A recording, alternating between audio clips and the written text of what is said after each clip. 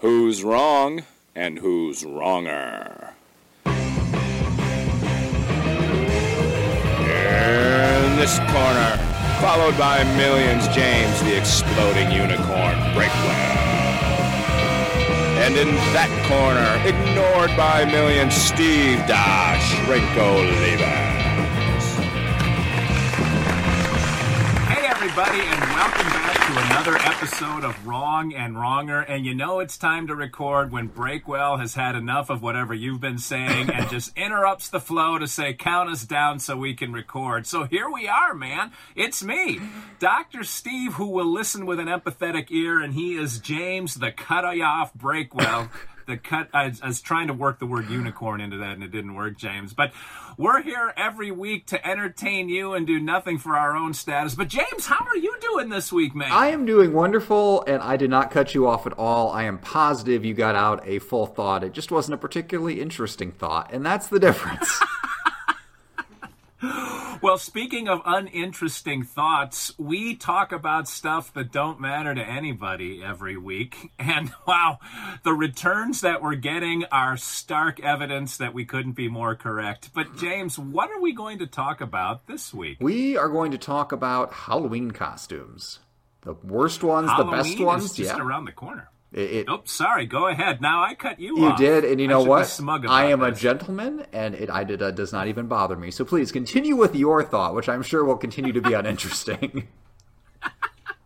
I am not a gentleman. I'm easily offended and butthurt by the whole thing, so I'm going to sit here smug while you just take the floor. Well, before we get to Halloween costumes, I'd like to address an issue from last week, because I made a grievous error. It's not something I often do, but I will admit when I'm wrong, because I'm the bigger man, and I was wrong to trust you. Because you grew up in the northern states where it's too cold to support live. Oh, God dang it. I had that printed out, too. Crap. Okay, finish. Sorry. That's right. I got to it first. We're doing this on my terms. So, we were arguing about time zones, and I said the Mississippi River should be the border, and Minnesota would have to decide which side it goes on. And you insisted that the Mississippi River was the border between the two states, but it actually jogs over. It goes up through the middle of Minnesota. But you said it didn't, and I believed you, and you were wrong. What do you mean it does not? Nope. I'm going to pull up the map right now. I'm pulling the map right now. I have left my printout downstairs, and so I will have it up on my computer momentarily. I'm looking at it. I don't know who the listener is, somebody who drags his knuckles on the ground when he walks. I don't know who you've got following you on Twitter, Breakwell, but they obviously are geographically challenged because... As you can... wait a minute. I got to put the phone down while I do this. Did you draw your own map? It makes up part of the border of Wisconsin and Minnesota, but it keeps going, and it curls around. I think it like hits the Twin Cities almost. Yeah. But it's in the middle. It's in the middle of Minnesota. It gets to the middle of the state. It is not the border the whole way. Therefore, Minneapolis... I didn't say it was the border the whole way! You clearly implied it. Because my whole thing was it would have to pick a side because it goes up into the middle of the state, and you insisted no, it would never do that except for a tiny little bit. That tiny little bit cuts the state in half. Yeah. I went there. Are you still looking for a map to support you? No. There isn't going to be one. I'm only in the middle of the Serenity Prayer. Hang on. I've got to get this back under control so I don't turn into the Hulk while we're doing our show. I didn't say it was the whole border. I said it comes up and then it curls in a little bit. It goes through the Twin Cities, but it makes up about half the border of Minnesota and Wisconsin. Those were not your words. Oh, my God! Why does nobody pay attention to me when I'm a genius? You do realize that last week's podcast was recorded, and while neither you nor I will ever go back to listen to it again, I'm confident at least one or two listeners will, and they will clearly see that you were wrong about your geography. And that makes me happy, but it also makes me wary, because I don't know what I was thinking to defer to you. What kind of lapse in judgment would I have to just take something you tell me on faith? Like, this new, nicer, wrong and wronger format is making me soft, and that's kind of upsetting. Well, hold on. Let me just immediately kill off what I was about to say so I don't get kicked off of YouTube. But I would love for someone to go back and pull the clip because I'm not one to say I told you so, but I'm going to spike the phone like a football when I realize that I am correct. Do you remember when the barge hit the bridge between Minneapolis and St. Paul last year and it took out? That was a barge on the Mississippi. Of course it curls in. I didn't say it was the entire border. You said it only went into Minneapolis for a teeny, or into Minnesota for a teeny tiny bit. That was the clear implication. I said the words teeny tiny. Whatever you use in your weird vocabulary to express a similar thought. I see. And anyway. I speak English. I realize I'm speaking over the head. This is exactly the point that I was making when you cut me off and said, count us in. So anyway, to the dear listener who's a hero and does go back and listen to this, please send me a transcribed screen cap of that section, and I will text it to Steve and gloat so much. Swear to God, happy Groundhog's Day to you, everybody. Oh, aren't you glad to be back on this podcast with me, Steve? I'd like to congratulate everyone who celebrated a mental breakdown during that soliloquy by Breakwell. All right, so you want to talk about Halloween costumes. So clearly you have something set up. And I'm assuming you're not going dressed up as somebody who's wrong this year, because that's what you are every day of your life. So what are you dressing up as this year, Steve? I would have read your article this week, but you have been blocked on all my social media and my email. So I'm unaware of what goes on in your life now, Breakwell. But I wanted to, when I brought this up like 2 weeks ago, talk about what we would dress up as when we were children. And you obviously didn't need a costume like I did, because my striking good looks made everyone confuse me for Tony Orlando back in the day. But what did you tend to go as, James? Well, early on, I went as whatever my mom dressed me up as. She would make the theme costumes. Like one year, we were the Three Little Pigs, and she was the Mama Pig, and my dad was the Big Bad Wolf, because she had sewing skills, and we were also super poor, so she would just make the costumes. And then the most traumatic costume I have, and this is actually an entire chapter in a book I have coming up, but let's go ahead and dump it here, because nobody listens to this podcast anyway. But one year we went... Mostly because of you, but all right. Because of our poor geographic knowledge coming from your end. If we knew where rivers went, our listenership would be through the roof. I mean, people were probably so offended by that river course miscue last week that they just turned off in droves. Sure.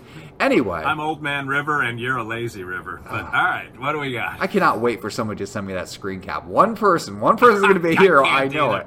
Because I can't either. I would bet you $1 on this one, but I know I'd never get it. So, all right. You know what? You bet me $1 once, and I sent you that $1. I believe I did send you $1. True. Yes, I do not. I do not back out of bets. I stick to it. Anyway, I'm gonna get to the story now. So Little Pigs and we were with Wizard of Oz, and I was the Tin Man, and my siblings were the Lion and the Scarecrow and all of that. And we went to the center of the universe to show off our costumes, which back in whatever year this was, early 1990s, was the shopping mall. And there was a costume contest at the shopping mall where you had to go up on stage and show off your costumes in front of a big crowd. In my mind, it's a big crowd. Who knows how many people there were? But, back then, malls were not the vacant wastelands they are today. And so we get there with our theme costume, and we can't go up together. We have to go up one at a time. And as the oldest child, they send me up first. Now, something you have to understand about this costume, again, it's homemade. It is made entirely out of cardboard. My arms and legs are cardboard tubes, but not like just the regular kind, but like the kind that is in the middle of carpet rolls. So they are basically as thick as like the wood you build your house out of. My dad had to cut them with a saw.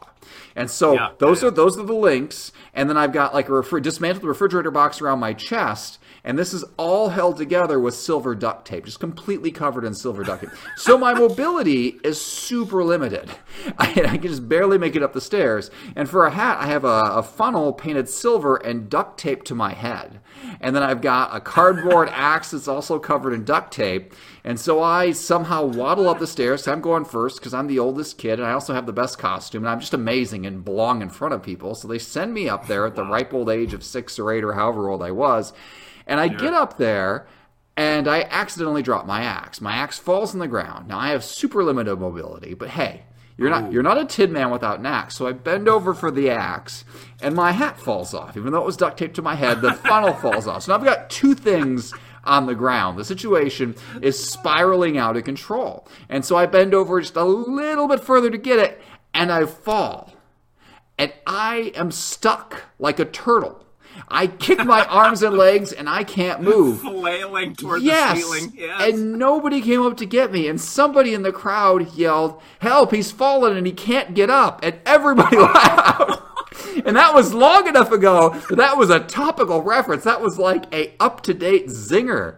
And finally, my mom was 95 months pregnant at the time. My dad had a bad back and could barely bend over himself. And they debated who was going to go up and save me. And finally, my dad came up and drugged me off the stage. And that was... He grabbed your foot and just... So that was my most traumatic costume. But what about you, Steve? Wow, you're reminding me of a moment in first grade where we did a school play and I had to dress up as an old man. So I had one of my grandfather's old outfits on, and I had a white beard made out of cotton balls. And I don't remember, I think I just had a hat. I don't think they put a wig on me, but I had a cane. If you remember the story, The Giving Tree, I think every kid has read that story where the tree gives apples, then it gives wood, and then both the tree and the old man are old, and the old man just sits on the stump and kind of muses about days gone by. But I was the old man in the story, and I had a cane. And through all of our rehearsals, I would just sort of stroll out on stage like a 6-year-old kid, and I was carrying the cane like a loaf of bread, sort of in the middle. And the teachers on the night told me that I had to actually put the cane in front of me and lean on it. And what happened was I fell off the stage. And I don't have a clear memory of this. I probably hit my head, which is why I'm here talking to you today. My lapse in judgments continue on into my 50s. But it's become a family story for the rest of my life, how I fell off the stage during the Christmas pageant in first grade. So both you and I had a semi-traumatic experience, yours far more traumatic than mine, and that kind of shows in our personalities here. But almost every year for Halloween, I think I went as a hobo, just because my parents didn't care. We always trick-or-treated at 3 in the afternoon on Sunday, or maybe it was noon.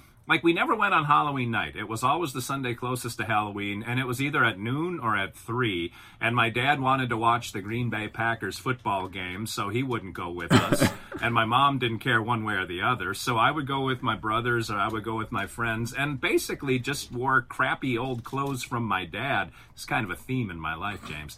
And I would use a burnt cork and then put schmutz on my face. And that was basically, we would wear 2 ties and a shirt half untucked and our dad's shoes that were too big.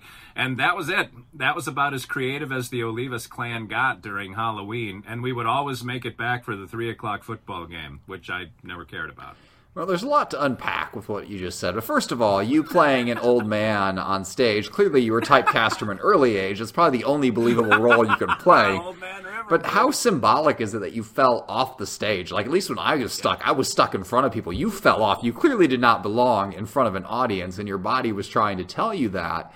Was it you just by yourself trick-or-treating at noon, or did all the kids trick-or-treat at noon?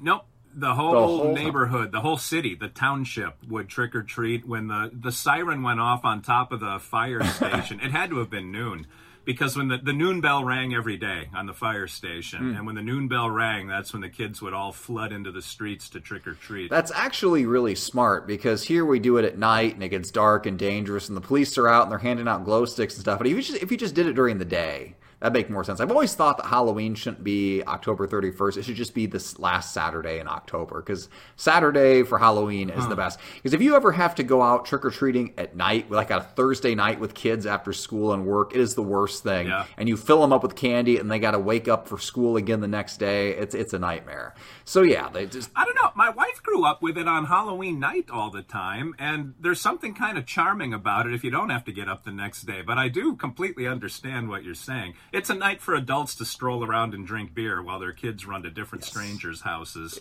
in a neighborhood that they don't live in because they give out full-size candy bars. It is actually, it's my favorite holiday. I love running around in the dark with my kids. That's the only reason I had kids, was so I could go out and trick or treat again. And we get, every year, we get 20 to 25 pounds of candy. Like, we take it pretty seriously. Gradually, the smaller ones drop off, and I'm just out there with the older ones. But here's why the noontime trick or treating was really genius, because Halloween is, quite frankly, just a terrible time of year, especially if you're in the Midwest, but especially if you're up in Wisconsin where you were, even if you don't know where the Mississippi River is or goes, because it is so cold that time of year that no matter what your costume is, half the time it ends up hidden underneath a winter coat anyway. I think 2 of the past 4 Halloweens here, it's actually snowed, which it hardly ever snows around here, but God just really hates Halloween. So you end up just layering up so much. And I've got to think, if you do it at noon when the sun is out, there's a little bit less of that. So maybe people can actually see your costume, even if your costume is both, lazy and offensive. So, by the way, hobo is one of the things you can't dress up in as anymore, because you're basically making fun of like the mentally ill alcoholics out on the road. Like, this is,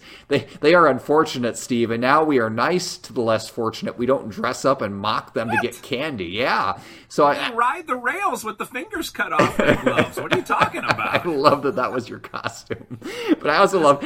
Well, the other nice thing wearing our dad's clothes was you could wear a winter coat underneath it, because I remember freezing on some of those Halloweens. You're absolutely right. Yeah, and you only know that if you're serious about Halloween. Like, otherwise, you go to a couple of people's houses, and then you go in, you stay warm. It's like, no, you stay out the whole time. You get all of the candy. It is a mission. You got to go out and earn that. You earn it from free handouts. You know what? I'll bet you are being literal when you say we get 25 pounds of candy. You arm 4 kids with shopping bags. I'll bet you're pretty close to the truth with that weight. Oh, I weigh it every year. I literally weigh it every year. Oh, you do? Yes. We always get at least 20 pounds. Now, granted, there were a couple of years, there was one year in particular we didn't go out at all. I was... One kid ended up having to go to immediate care for some sort of sudden illness, and the other kid, it was snowing outside. I was going to take the other kid out, but it was like freezing sleet. And I was like, you have to put on a coat. And they refused. They just sat there and screamed at the top of the stairs instead of going. And so we didn't go out at all. So that year we got 0. But then the next day we went out and just bought 20 pounds of candy or whatever it was. The day after Halloween sales are incredible. But yeah, usually, 20, 25 pounds we go through. I dump it all into a couple bags and weigh it out on the digital scale upstairs. And it's a point of pride. And it's gotten so heavy in recent years that we've had to start, partway through the night making drops at our house, because, we probably walk 4 or 5 miles over the course of those few hours, and it starts to weigh you down, especially since the kids are small and weak, so they hand their bags to me in between houses, and it's just me lugging 25 pounds around. So yeah, you got to be efficient.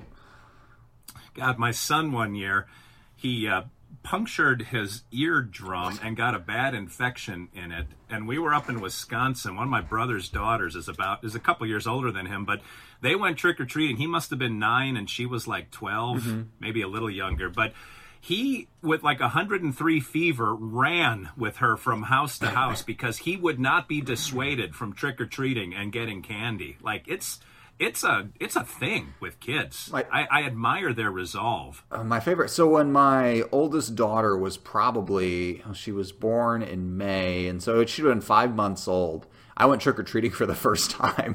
I went and we went back to my hometown and went trick-or-treating with my parents because, they've got that big Catholic family, and there were a few straggler children at home who were still trick-or-treating. We went around the neighborhood and we dressed up my oldest as a ladybug, and she's just a super cute infant, has no idea what's going on, sleeps through the whole thing. Yeah. And so an adult man, or allegedly adult man, walk up to the door carrying her, and people would answer the door like, do you want me to get her like a banana or something? It's like, no. She wants chocolate for me. Go get, yeah, please, right now. That's clearly why I went through all the trouble to be here for this. And actually, after that, we all ended up getting the flu just horrendously. Yeah, it was. It's also flu season around that time of year, and so that was karma smiting us for trying to sneak out some extra candy gains. My favorite thing to do now is give out candy, because I'll mess with the kids. I'll mess with the adults after all the kids go and the teenagers are out in the neighborhood. I'll mess with them. Like, I love doing just little improv things with the kids. And to me, that's fun. And I sort of withhold candy until they've listened to everything I have to say. That does not surprise me at all. You probably get very upset if they allegedly cut you off. There ain't nothing alleged about it. A jury of their peers would send them to the clink for their egregious crimes against Steve-manity. Do you ply them with questionable geographic facts as they stand in front of you? Yeah, I ask them things like, which is further north, Maine or Florida? And they always get it wrong. So, I guess it depends on where you live, too, because I think we're in kind of an awkward spot, and if I were to stay home handing out candy, like, it's a toss-up if anybody would even come here. But, every town kind of develops its own routes, and there's like a route where all the good candy is, and it's like Times Square in the dark there at that night, and that's where all the police officers go with their flashing lights to kind of watch everybody. But that's not where you want to trick-or-treat. You want to trick-or-treat to the houses nobody wants to go to, and you want to be there at the end of the night. Like, you're probably the last person. I'm just going to dump out this bucket in your bag so that I don't eat it all myself. But if you go to the high population areas, like even if every house on the block has, is giving out candy, they only give you like one little piece because they want to save it for the other couple hundred kids. Like my parents, where they are, I think they get like 300 kids a night sometimes. Those are not the houses to go to. Don't go to the 300 kid houses. Go to the ones way out of the way, and you might just get lucky with a whole bag. You're like an engineer trying to resolve an issue with the Hubble Space Telescope as you map this out with like a blueprint on your kitchen table of the entire township. And it might even be topographically correct because you don't want to go uphill too much. That takes away your thighs. I have 35 years of experience, yes, and I do. And you gotta be efficient. You gotta figure out which roads you're gonna go down. You gotta judge where the lights are. You don't want to go any further than you have to carrying it all. You gotta accurately judge the rivers. You don't want to end up in the wrong state. I mean, it's a whole thing, and I take it very seriously. I'll bet. Yeah, you're like planning war. You've got a pointer with a rubber end that you slap down on the map once in a while and yell at your kids if they're not paying attention. You know what the most fascinating thing is, though? When people open their doors, you get a glimpse inside their houses. And so yes. And these are people like, again, I don't know any of these people. Like, we walk around this neighborhood sometimes, and we just don't see anybody ever. And you have no idea who they are or what's going on inside their house. And every time they open the door, it's like a whole little world. And you get like a 10-second glimpse, and in that 10 seconds you can assume so much about people. You could just get their whole life. Who's inside with them? Are they having a Halloween party? Does everybody have their shirt on? Are they smoking? Is there a weird animal running around? Like, you just get this whole story right then. Then you go to the next house and you do it again and again and again, and then you don't see these people again to the following Halloween. You remember, this is the house that smelled funny. This is the house where nobody was properly clothed. And then you find out, how are they doing 12 months later? Where have their lives led? It's fascinating. That was my favorite part about collecting with the paper route, that I had about 100 houses on my route, and I had to go door to door to collect a couple bucks every week for them to pay for it. And I would have the same thing, but on a weekly basis. And I judged, I'm not gonna lie, 12-year-old me, I judged everybody on the route, and I knew all of their secrets, James. Did you judge them by whether or not they paid, or just by what their houses look like?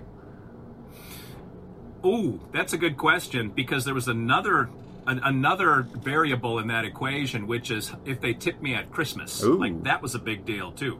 So I knew who the tippers and who the non-tippers were. So all of that went into my judgment, other than the ones who had dogs that bit me, which we talked about a few weeks ago. I also would remember the tippers, but it didn't affect service at all. You had to give them a paper whether they tipped or not. So really, tipping your paper boy is entirely useless. I mean, let's just be honest. Especially if the paperboy is you. Like, what are you going to give them in terms of extra service? Like, how are you going to make it worth their while to tip you? Why are you getting a tip at all? You're doing the job you're paid to do at a starvation rate. But nonetheless, you are paid to do this job. Why do you need extra for that? You are one of the customers whose paper would be delivered page by page each day. So I was briefly a newspaper reporter, very, very briefly, and I did an internship at the newspaper in my hometown. And so they gave the paper to my parents at the employee discount rate. This was 15 years ago. They are still getting it at the employee discount rate. I am probably the reason that newspaper is going under. They need every subscription they can get. But, everything you touch goes out of business. Your college, your high school, your newspaper.